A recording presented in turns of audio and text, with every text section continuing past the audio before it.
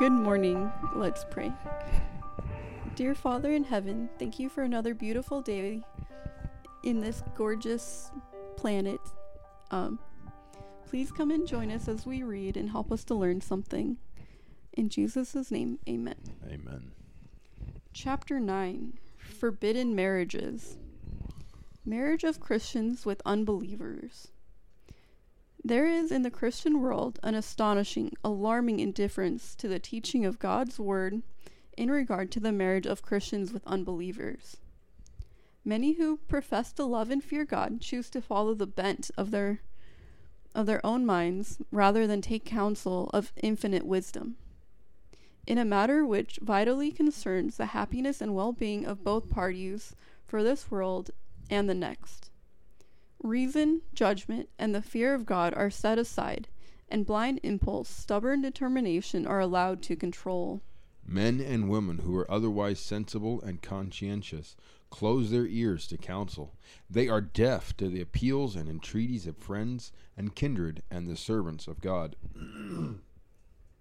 The expression of a caution or warning is regarded as impertinent meddling, and the friend who is faithful enough to utter a remonstrance is treated as an enemy.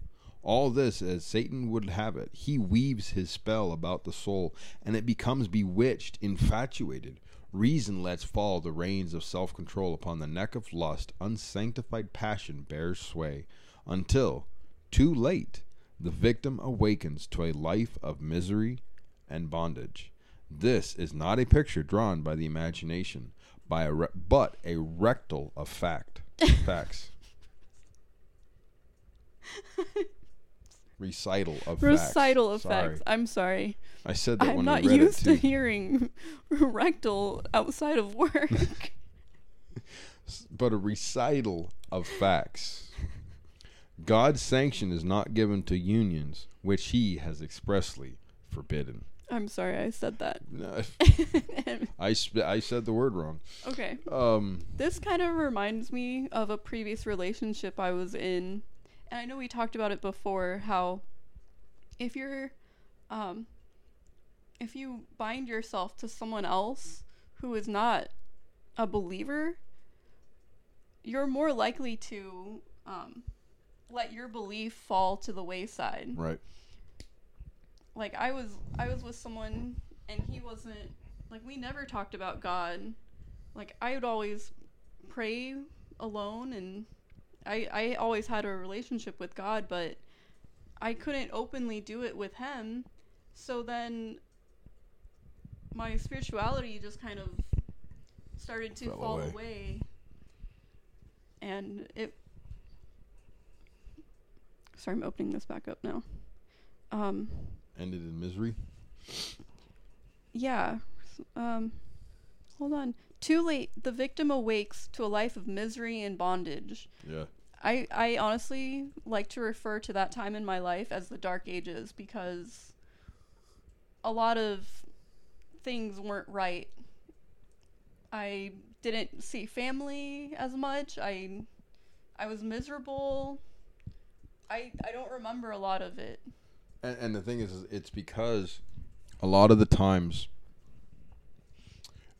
when you know you're doing something that you're not supposed to, you know, if you go around mom and dad or you go around siblings or whatever, they're going to tell you, hey, come on, you're doing something stupid. Yeah. But you don't want to do that because you actually kind of like the person and you like the things you get to do together. And so if you go and spend time with mom and dad or whatever, they're going to be going, all of a sudden you feel so much happier being outside of that. And right.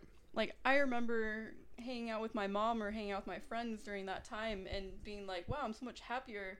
In hindsight, I noticed I was a lot happier when I was with my friends, but I was kept away from my friends a lot, so right. It's just that whole thing. Yeah, and you know, it's... Yeah, and you don't want to be cautioned. No. Warned. And just because... Judged. Ellen White loves using big words. Oh, yeah. Remonstrance. A friend who is faithful enough to utter a remonstrance is treated as an enemy. Basically, a forceful warning is what that word is. Mm-hmm. Basically, somebody who's willing to come up to you and say, hey, dude, if you continue down this path, you are going to hurt.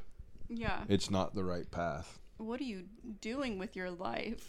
And again, this comes back to what we read the past couple days, Mm-hmm. where the companions that you put yourself around, if you put yourself around companions that are going to love and support you and love and respect God, they're you're going not going to to say be something. They're going to if say you're something, making a mistake. but they're also going to be the ones that you're going to be more attracted to. Yes. And so you're not going to be falling for somebody who isn't a Christian. Mm-hmm.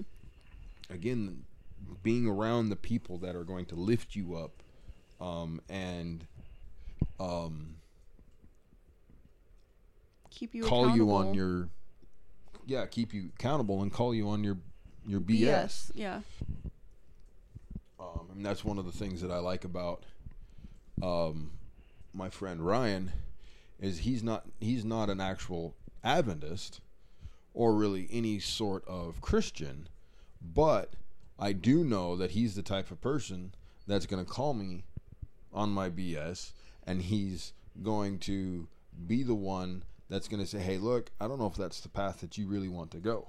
Yeah. He understands where I come from in my religion and what I believe. Because he used to be an Adventist. Because he did used to be an Adventist. And so and we're working on him. Yes. We'll bring him back. We will. Well, Slowly. no, God will bring him back. God will bring him back. We will gently assist. We will be God's instruments. Yes. And he is making small comments to me that he's been reconsidering his thoughts on religion and about God. Mm-hmm. But the thing is the people that you spend time with, that's who you're going to be like. Mm-hmm. You're going to want to be like your friends, because if you're some oddball, it ain't going to be fun hanging out with them. And so no matter whoever you surround yourself with, that's who you're going to become. Yes. Let's pray. Father in heaven, we thank you for your guidance and your counsel. Lord, we ask that you help us to realize and point out the people that we hang out with, the people that are around us that might be bringing us down. We ask that you guide and direct us as we take on another day, the challenges that we're going to face, the temptations that we're going to face.